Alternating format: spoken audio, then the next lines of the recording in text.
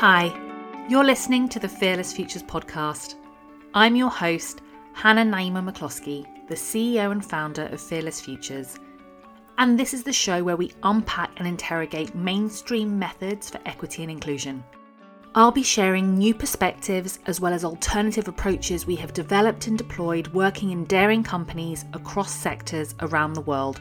Each week we will explore a new angle you won't want to miss. So stick around.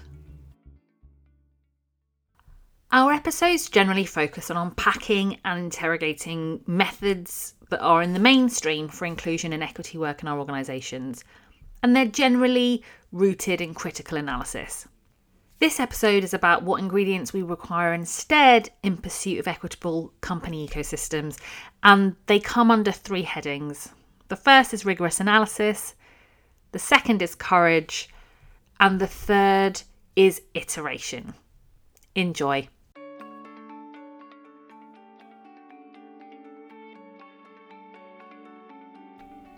So by now you might have gathered that rigorous analysis is really important to Fearless Futures and is key to our approach and what we think is necessary before doing almost anything. And we've been offering up and sharing that analysis over previous episodes. Analysis is key because only then we will be able to have a cohesive view of what we're up against. And most importantly, as a kind of follow-on, only with rigorous analysis will we be able to identify which levers we can pull or should pull in service of our goal. Misdiagnosing our particular context or the issue that we're up against might produce outcomes that will lead us to spend either more time tackling a particular issue or working on the wrong part of the system. We need a robust analysis to know where to take action. And I was actually listening to a really short interview from scholar and practitioner and abolitionist Craig Gilmore. And he uses an analogy that I actually use and didn't know that he also used when I'm speaking to some of our partner organisations. And I use the analogy of a car. If you have a broken car, you might see that perhaps a light is broken, maybe your indicator isn't working, maybe the car just doesn't even start. If you're a mechanic, you have a really robust understanding of the mechanics of cars. You are able to kind of look at this outcome and this symptom of all the things that are broken and know where exactly you need to focus your attention. You will be able to go to the right point within the ecosystem of the car to take action, to work on it in order to produce different outcomes, which in this case might be that the indicator works, the light is now fixed, the car can start.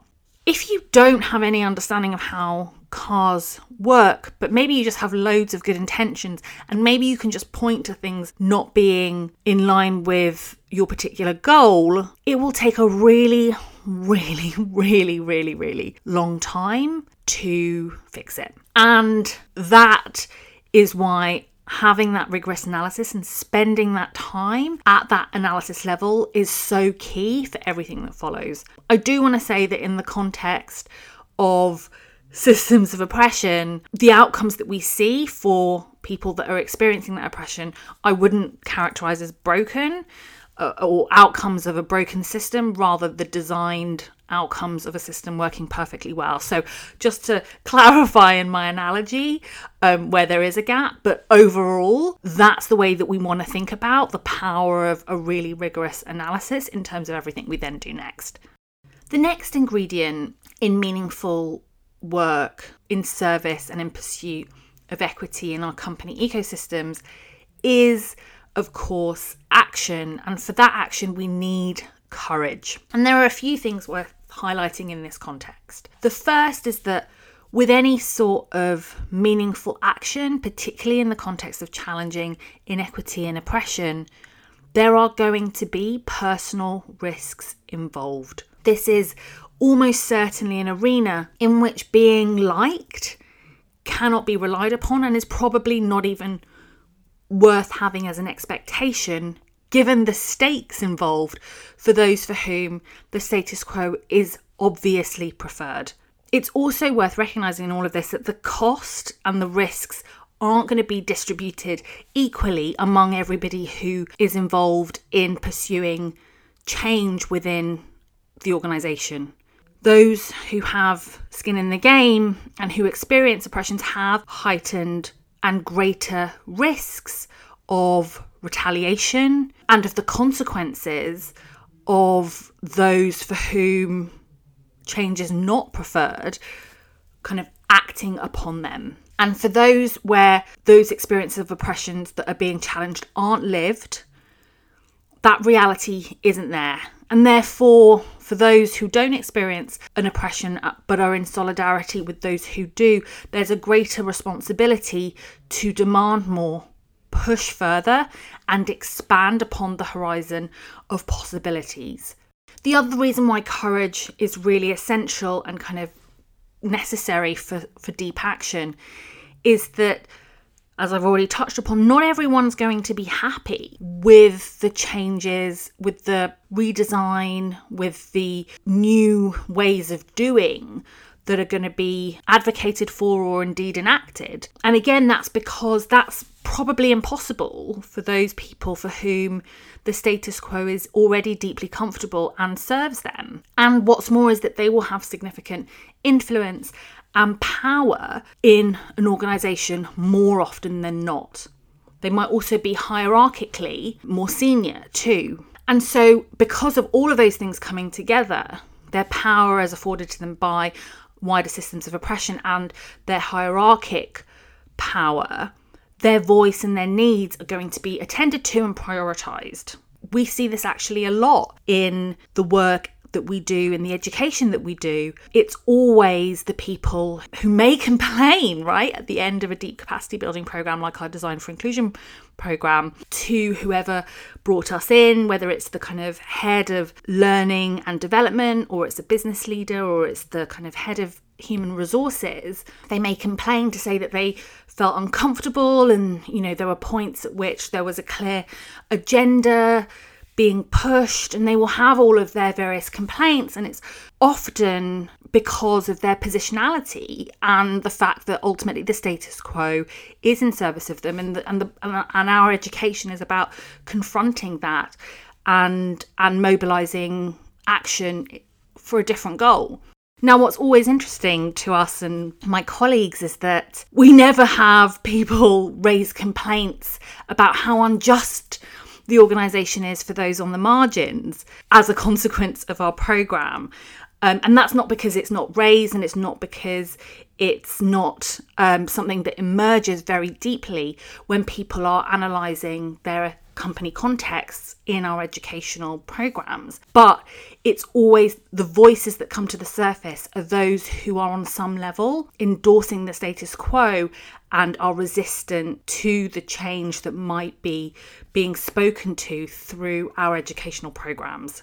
The kind of final key reason for why courage is a key ingredient in that next stage of taking action is because, of course, that the pervasiveness of oppression is such that meaningful change can't happen by conceding to the needs and demands of making people feel good about themselves in the process of the analysis that's required, or indeed the reorganising that needs to happen as part of the action that you're going to take. If our goal is to make people feel good about the spirit of change, and that's a priority, it might be a sort of outcome for some people, but where that's the priority, it's almost certainly the case that the endeavour is flimsy, ineffectual, and superficial. And if the priority is making people feel good, we have to kind of question who are these people where them feeling good is the kind of sole motivator for their interest in engaging in ultimately reorganising power in our organisations. If they're there to feel good or to accrue other material benefits, in terms of the business case brigade and their primary concerns. The real hesitation that we need to kind of acknowledge is that they're likely to not remain around long enough to be productive in the fight alongside you. They're what we might call fair weather friends, fair weather allies, and they're probably going to be very unreliable because it's contingent on their ego or contingent on their feelings, and they once more have their priorities of what's required in equity work somewhat upside down. Instead, what you can do and what we would advocate is seek out those who are eager to learn, to roll their sleeves up, to get it wrong, to engage in new thinking. Now, this is often seen as something very difficult to do, but what we really recommend is starting small. Find one other person. And obviously in large organisations, starting small is never really a recommended approach because people need to prove how fast and quickly they're moving, and they need to have all of these outputs for their superiors in some instances. What we really recommend here, and I think where there's great courage to be had in action, is to engage people one conversation at a time, to find out who are those people that are eager to learn, to roll their sleeves up, to get it wrong, to engage in new thinking. Build coalitions with them. Better to have strong and few than many and superficial in this regard. And slowly catchy monkey is something that I say regularly to people that we partner with. It doesn't have to be a wham bam razzmatazz rollout. We can build slow and steady. We can build with great depth and build coalitions of people who are committed to one another and to a wider goal of equity. And that might be precisely how we move to very, very deep action. And I think departing from traditional approaches that are razzmatazz oriented or, large rollouts may also be the most courageous thing we can do in these contexts. It allows us to build that analysis with others and to courageously engage with other people, no matter how small they might be in number, in the deep thinking and then the deep action required to move ourselves and others in pursuit of that longer term goal. The final ingredient that we want to touch upon is this idea of iteration. And the first thing to say when it comes to iteration is that we won't all agree all the time on the tactics we need to deploy to design and build equity into our companies. One thing that I'm certain is the case, we just can't necessitate that we can agree or that we will agree on which tactics we deploy. One thing that we've learned at Fearless Futures in our own internal work is that disagreement and conflict are generative. And if we haven't learned it, it's something we're trying to practice. And it's a generative aspect of human relationships and something that we can lean into and expect. And I would say especially so in the context of what is for many emotional, personal hard work, particularly if they're situated within a site of oppression, doing this work in company cultures. There is not one single answer to the question, how do we build a company that is equitable? And so embracing the possibility and potential of iteration is really, really essential in doing this long term.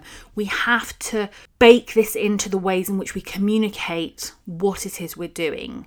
And I think that does, on some level, require transparency from those who are kind of leading on this agenda in organisations to share what it is they're doing, the outcomes that they hope to achieve, and the principles. And again, when we're talking about principles, this is going back to the analysis part here, the analysis and the principles that they're relying upon that have informed what it is that they're pursuing. And I think that operationalization is actually also part of the work of doing accountability publicly when it comes to leading this work in organizations.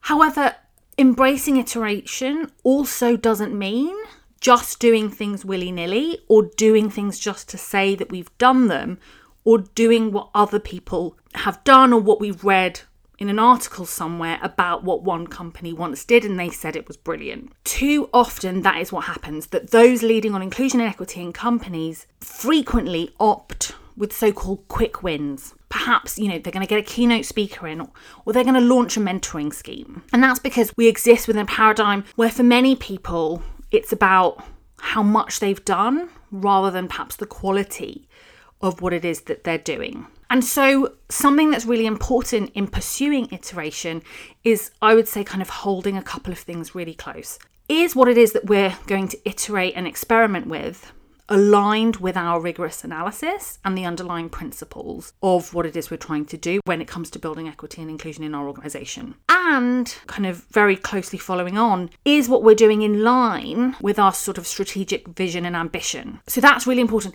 Not can we easily get this signed off? Will it make people the happiest? Will everyone want to high five? Will I get lots and lots of praise? Now, of course, this all comes back to point 2, courage, and you'll start to see that the rigorous analysis, the courage for action, and the iteration are all deeply intertwined and connected in terms of how we direct our energies. So I just want to give an example here of something that can quickly get signed off and is often pursued. Mentoring programs are everywhere. They happen all the time.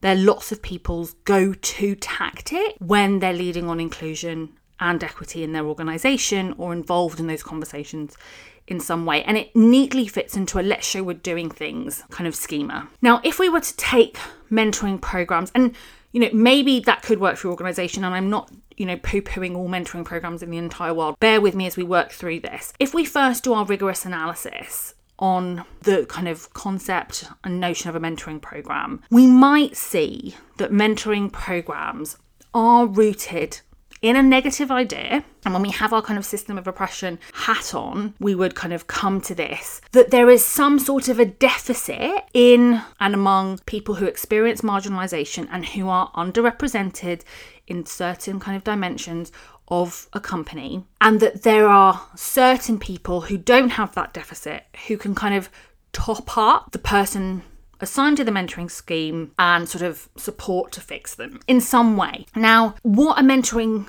program does, or a mentoring scheme does, when we bring our analysis to it, is it locates the problem of inequity at the individual who comes from a particular marginalised group. And it says, if we can solve you and your skills, then we're going to be able to kind of make the changes we need to see in the organisation. What a mentoring program can do is it can deny the wider dynamics of a system of oppression. Well, it misses out the fact that it's locating the problem at the individual and therefore endorsing the ways and the kind of root ideas of a system of oppression. It also ignores the structures across society and within organisations that produce the conditions of the negative outcomes that are the underrepresentation of certain people in there and how they're devalued, their talents and skills and so on, that lead to their underrepresentation, which is a negative outcome of that system of oppression. So a mentoring scheme could be deployed tactically, but does it meet with our analysis of the ways